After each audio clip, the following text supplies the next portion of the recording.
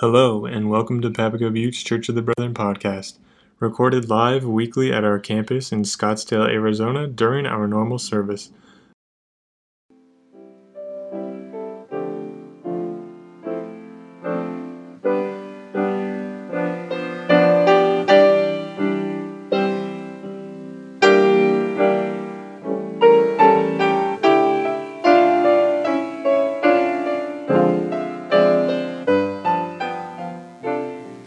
Well, hello and good morning again. My name is John Shubb, and I'm happy to be preaching with you all this morning.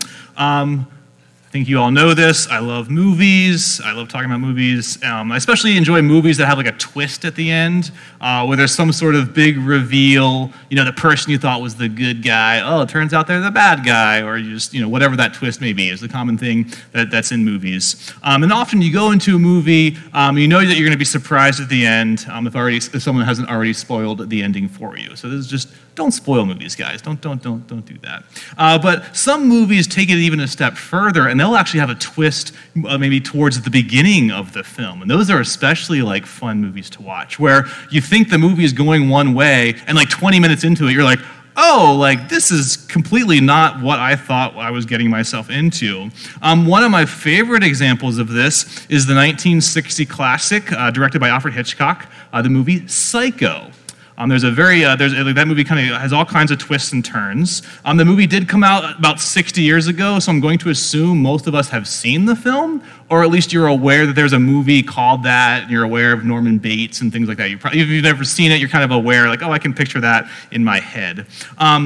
But yeah, if you've seen it, you know the movie takes a lot of twists and turns. And overall, for the original audience, it was a very, very shocking movie. Like they were like this, nothing had like ever come out like this before.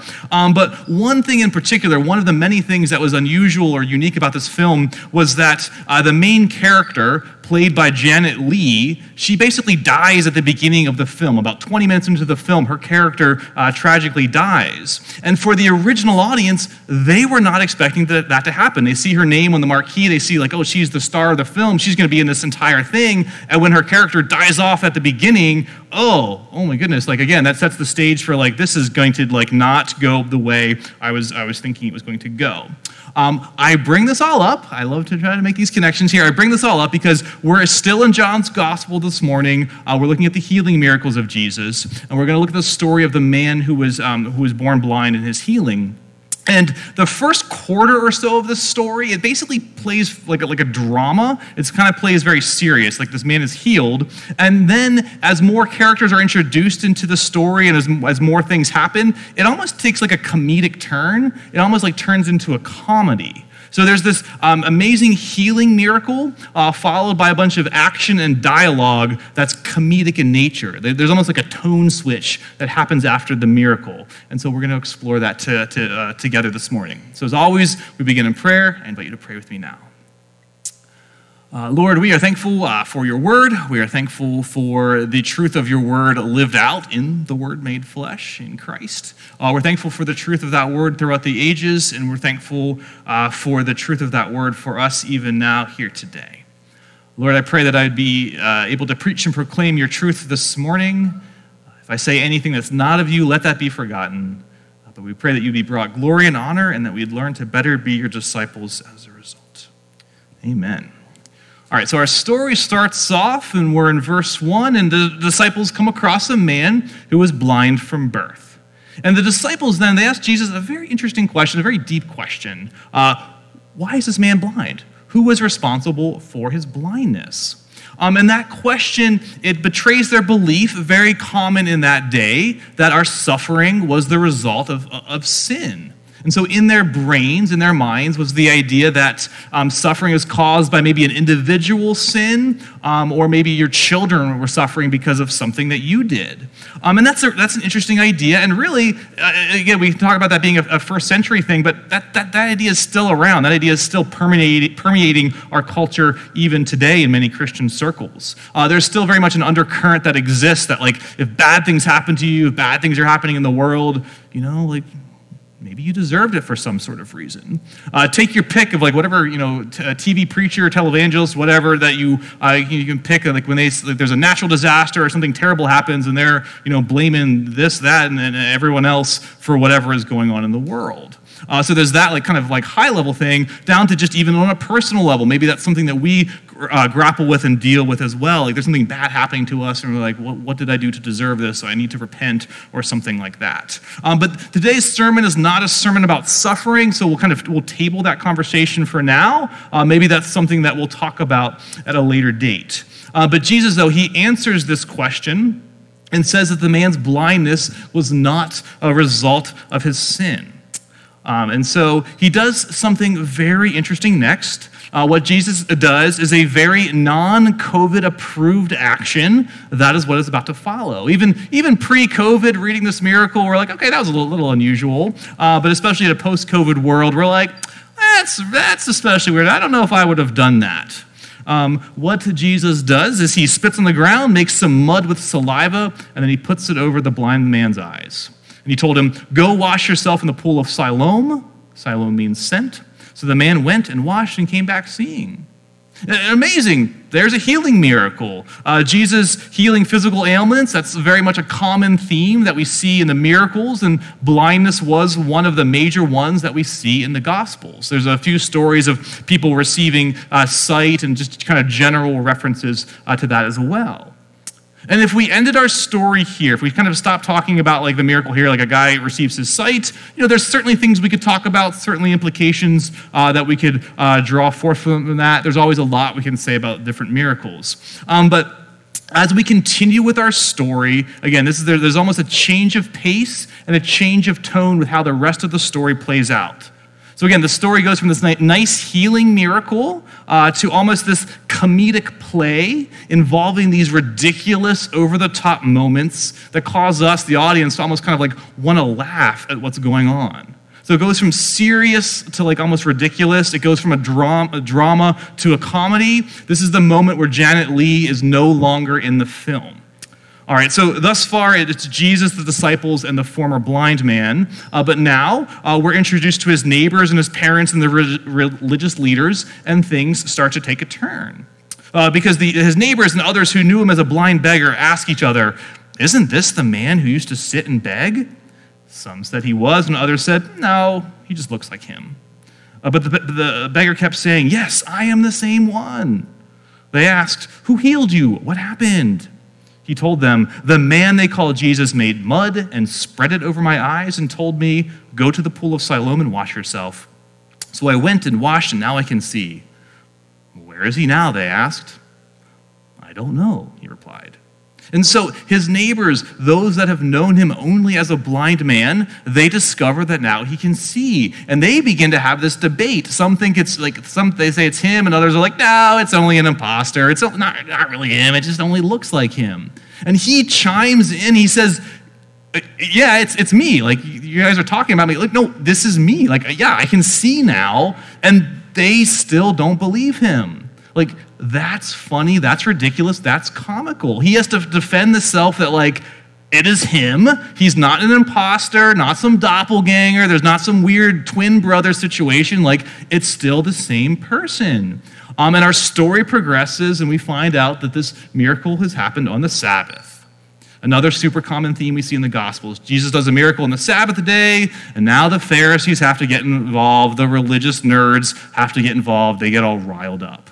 You don't work on the Sabbath, you don't heal, you don't make mud, you don't go and wash your face. These are all forms of work. You have to avoid these things at all costs. So there's multiple forms of work that are involved in this miracle. And so the disciples the Pharisees are having a debate. This man, Jesus, is not from God, for he is working on the Sabbath. Others said, but how could an ordinary sinner do such miraculous signs?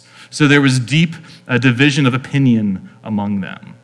And so some are thinking, this is the worst thing that has ever happened, while others are like, well, wait a second, he can't be that bad if he restored someone's vision. And so now the Pharisees begin their investigation.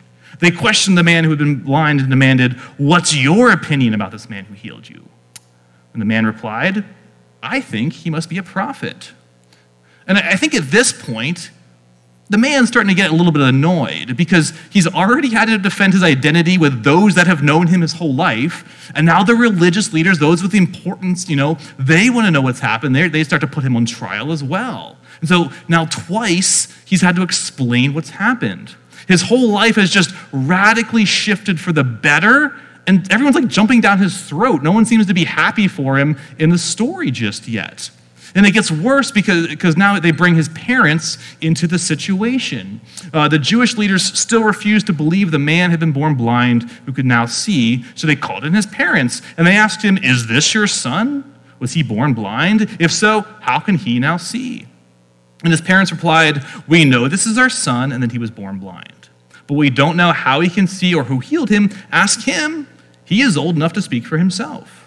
His parents said this because they were afraid of the Jewish leaders who had announced that anyone saying Jesus was the Messiah would be expelled from the synagogue. That's why they said, "He is old enough. Ask him." And again, this is a bit comedic. He's a fully grown man, and yet they call on his parents to speak to him, to speak about the matter.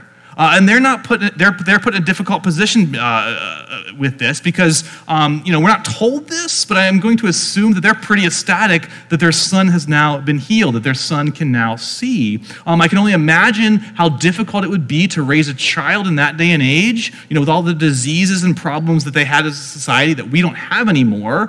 Just making it past infancy, that was a big enough deal as it was. They had a very high infant mortality rate. That, though, coupled with the fact that he was blind. That must have been tremendously difficult for them. They didn't have, Braille and schools for the blind and seeing eye dogs and protective laws and all that stuff that we have now. And I remember that question that the disciples asked at the beginning of the story. Is this guy blind because he sinned or maybe his parents sinned?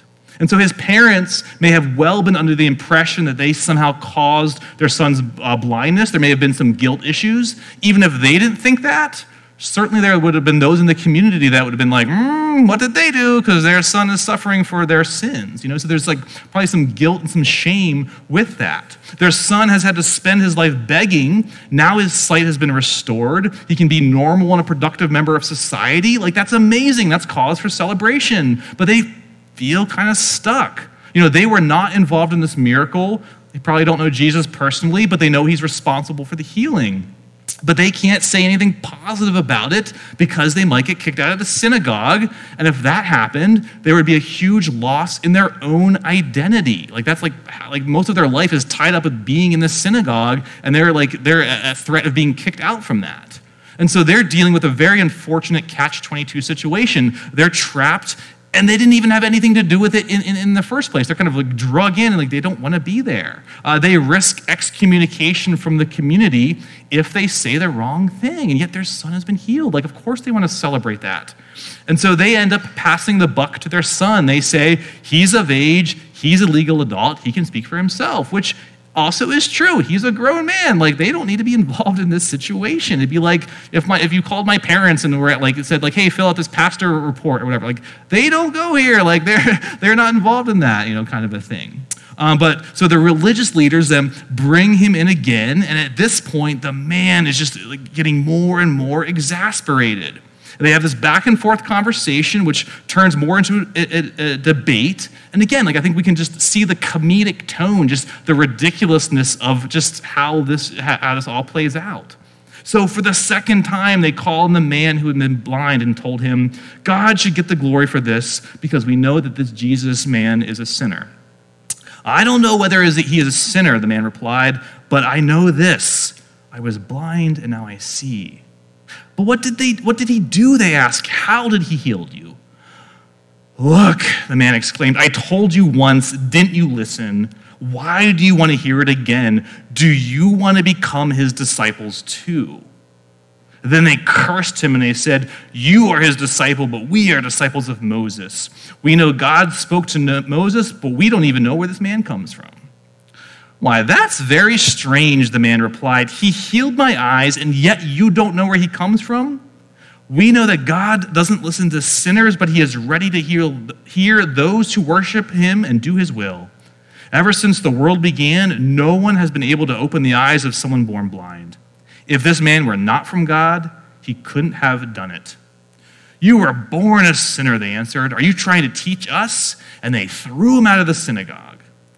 And so they keep asking him the same questions, thinking like, okay, we're finally going to get the answer that we're looking for. And the best line in this entire encounter is verse 27. Like, this is like, oh man, they do not like this line. "Look," the man exclaimed, "I told you once. Didn't you listen? Don't you want to hear it? Why do you want to hear it again? Do you want to become his disciples too?" Like, that is the ultimate insult for them.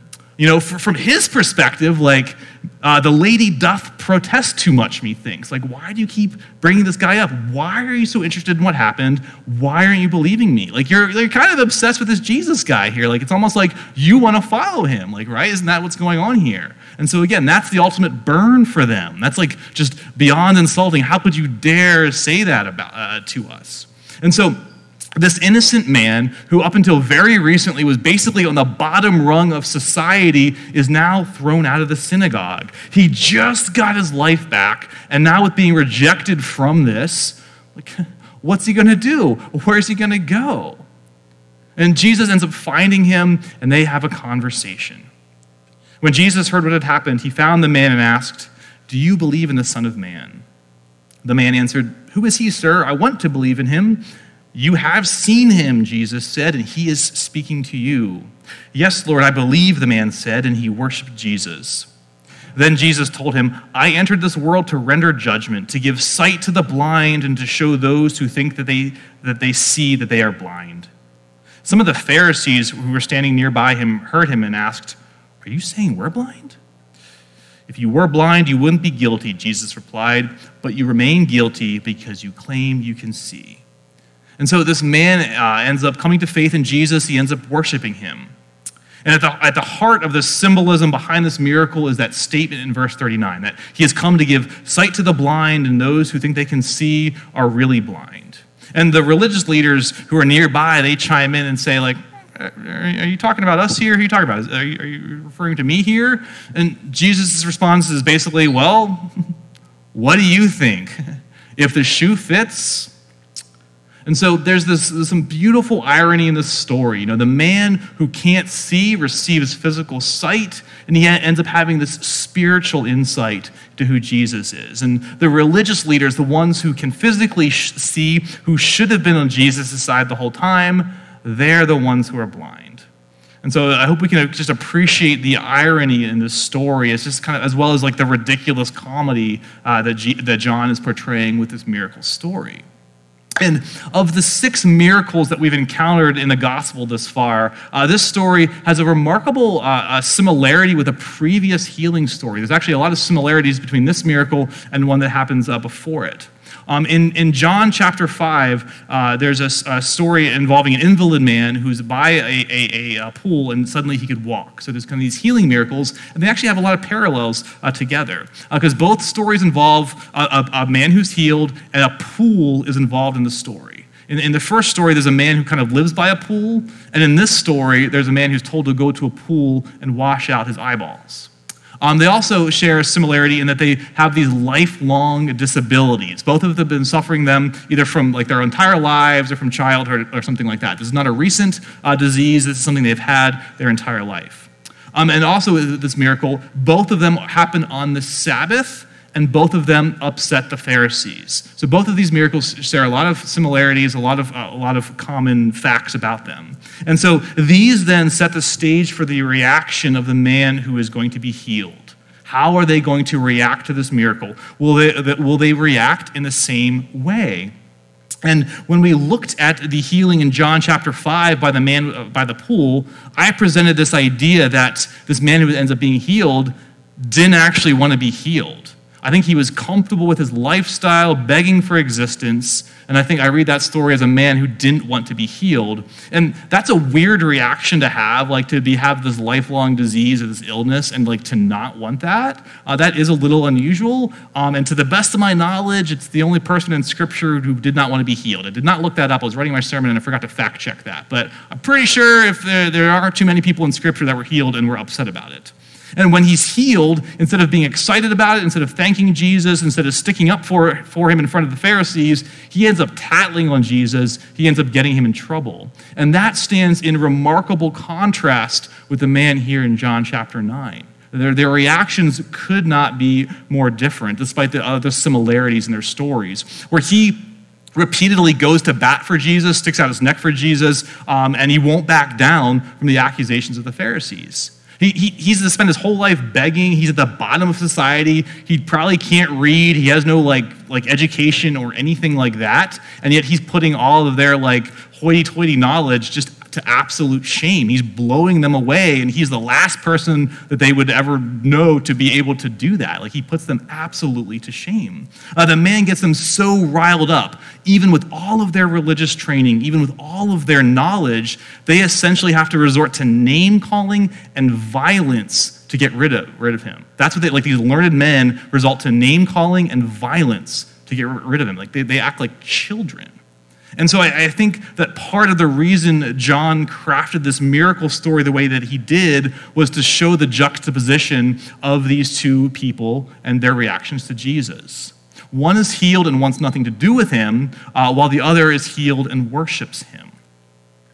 And I think that for us, the story, I think, invites us into it. And I think when I read the story, I think I want to see okay, who are we in this story? What character are we embodying at any given moment?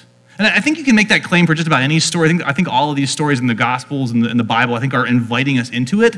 But I think especially this story invites us into it because we see so many different people and so many different reactions, and we can be any one of them at any given time. And so I think that's where I'm kind of going with this message. And that is to say that when we read the story of Jesus encountering different individuals, where are we in that spectrum? Where are we on that roster of folks? And so I think that text is calling us to wrestle with that question, who am I in this story? The man who receives healing, I think he's representative of a faith journey of someone who has encountered Jesus and just trying to figure out who exactly he is, what do I believe about him, and what kind of implications does this have for my life? And it takes him some time to figure it all out, to put it all together. And even when he wasn't completely sure of who Jesus was, he was still open to the idea of him. He was still defending him and is at least saying this is not a bad guy. He's kind of figuring out what he understands about Jesus, and he hasn't quite figured it all out, but it takes him some time, but eventually he gets there. And I think a lot of us are on journeys of faith, and anything we can do to just encourage that, to spur one another on in that, is to be commended. Anyone who's open to faith, let's be encouraging dialogue and a continuation of that journey. Because often what happens is there's a tendency when we talk about faith, we often go on the defense, and maybe we were quick to protect a culture or a set of beliefs from questions. A lot of times when we're dialoguing about faith, we get really protective about that, or we go on the opposite end of that. We try to go on the offense, and we try to shove faith at the front and center of every conversation, just kind of shove it in people's faces. And I think to a degree, there's a time and a place for both of these approaches, but maybe a better just ongoing practice and a better ongoing rhythm is just be yourself and live out your faith, and don't try to have some weird agenda or anything like that. It's okay to not have everything perfectly figured out. It's okay to get some things wrong along the way. That's okay. And we don't always have to shove a Bible verse into everything we think or do or whatever. And so I think that when we're dialoguing with people who are interested in faith or on a faith journey, I think they're open more to just you being real with them and saying I don't actually know the answer to this, but here's my take on it. Here's let's look it up, or let's Google it, or let's read about it, or something like that. I think people are more responsive to that than when you have some sort of agenda where you're always going to be right and always have the upper hand. And I think it's also easy for us to be maybe the parents in this story, where maybe we get paralyzed by conflict, or maybe aren't sure how to deal with others who think differently than us. A lot of churches, a lot of faith communities are not open to questions or disagreements or thinking differently about different things. And to raise any sort of objection or question to things means, you're no longer part of the accepted group. And, again, I get why the parents freeze. They're forced into this impossible situation. And so I think this text calls us to be places where we don't always need to get along on everything or always see eye to eye on all issues or ideas. Yes, there needs to be a semblance of boundaries, but I hope that we can be a place where disagreements can be worked through and sorted out. I have here a theology textbook from my seminary days. It's as thick as a Bible, if not thicker. It's packed full of things and ideas that Christians do not agree on or see eye to eye on. That's why it's this thick. It'd be nice if it was one page. It ain't. It's really, really, really thick. And we could take our pick, talk about humanity, what God does, what is God like, the social dimension of sin, the work of the Holy Spirit, baptism. There's all kinds of things in this book. And if we were to sit down as a group and go through this thing page by page and talk about how we think about every single thing, we would quickly realize, oh man, we do not see eye to eye on a lot of this kind of stuff. And I think it's important to acknowledge that, and I think it's important to realize that, you and your experiences and how you see and understand faith is not the sole arbitrator of everything. We often think that, hey, this conclusion and what I've come to and what I have about this is how it is, and if you disagree with me, you're wrong. And I think we need to step away from that. There are people who love Jesus just as much as you, maybe even more, who don't see eye to eye with you on matters of the faith, and we have to learn to figure that out together. We have to figure out a way to do faith and church and community together. And so I think this leads then to the third major category of actors we see in the story. We see that of the religious leaders. Because they were the ones who made it an unsafe place. They were the one who put up very high gates to keep their faith pure and to keep everyone on the same page. They were the ones that were more concerned about spitting into some mud, what day of the week that happened on, than the fact that someone had eyeballs that didn't work and now their eyeballs work. They were more concerned about the spitting, the fact that it was a Sabbath, and this guy can now see. Where were their priorities? They were the ones that ironically were the most blind in this story. And I think it's so crucial for us to be able to step back and to realize that we have our blind spots too. It's so important and crucial for us to be able to step back and realize, hey, there are things in my life that I have blind spots on that I am wrong about as well. And again, when you look at the whole spectrum of faith, there are countless brothers and sisters in this world, in our history, who have very different ideas of what faith means, how this plays out, and what it all means. And yes, for sure, there's bad and hurtful and harmful theology and practices. I don't want to say you just do whatever you want and that you just do whatever actions you want. But our tendency is to take those boundaries and to push them closer and closer together. And when you encounter others who don't see things your way, you just want to write them off. You want to push them outside or want nothing to do with them. And so I think there's this, there's this idea that we pick up our cross and we follow in the way of Jesus. And so we have this wooden cross. And I think what we tend to do as humans, we end up doing, morphing this cross into something different, with this idea of just people not seeing what we do on things. And so we have this cross, and there's typically two things that we do with it. We take this cross and we can either build a fence with it, or we can build a table with it. That is to say that I think we can build a fence or a wall, and we keep ourselves inward and we keep others out. That we have it all figured out, and we need to keep things safe and clean. That's kind of what the religious leaders in the story were doing. Or we can take that cross and we can build a table. And a table is a place where you invite others in who don't look like us, who don't talk like us, who don't sound like us, who don't think like us. You invite them in and you do life with them. You have a meal with them. You invite them into your life. I think that's when Jesus says, pick up your cross and follow me, we often end up building one of those two things, either a fence or a table. And again, there's a time for fences, but at the end of the day, I think that Jesus cared more about the table and inviting others in.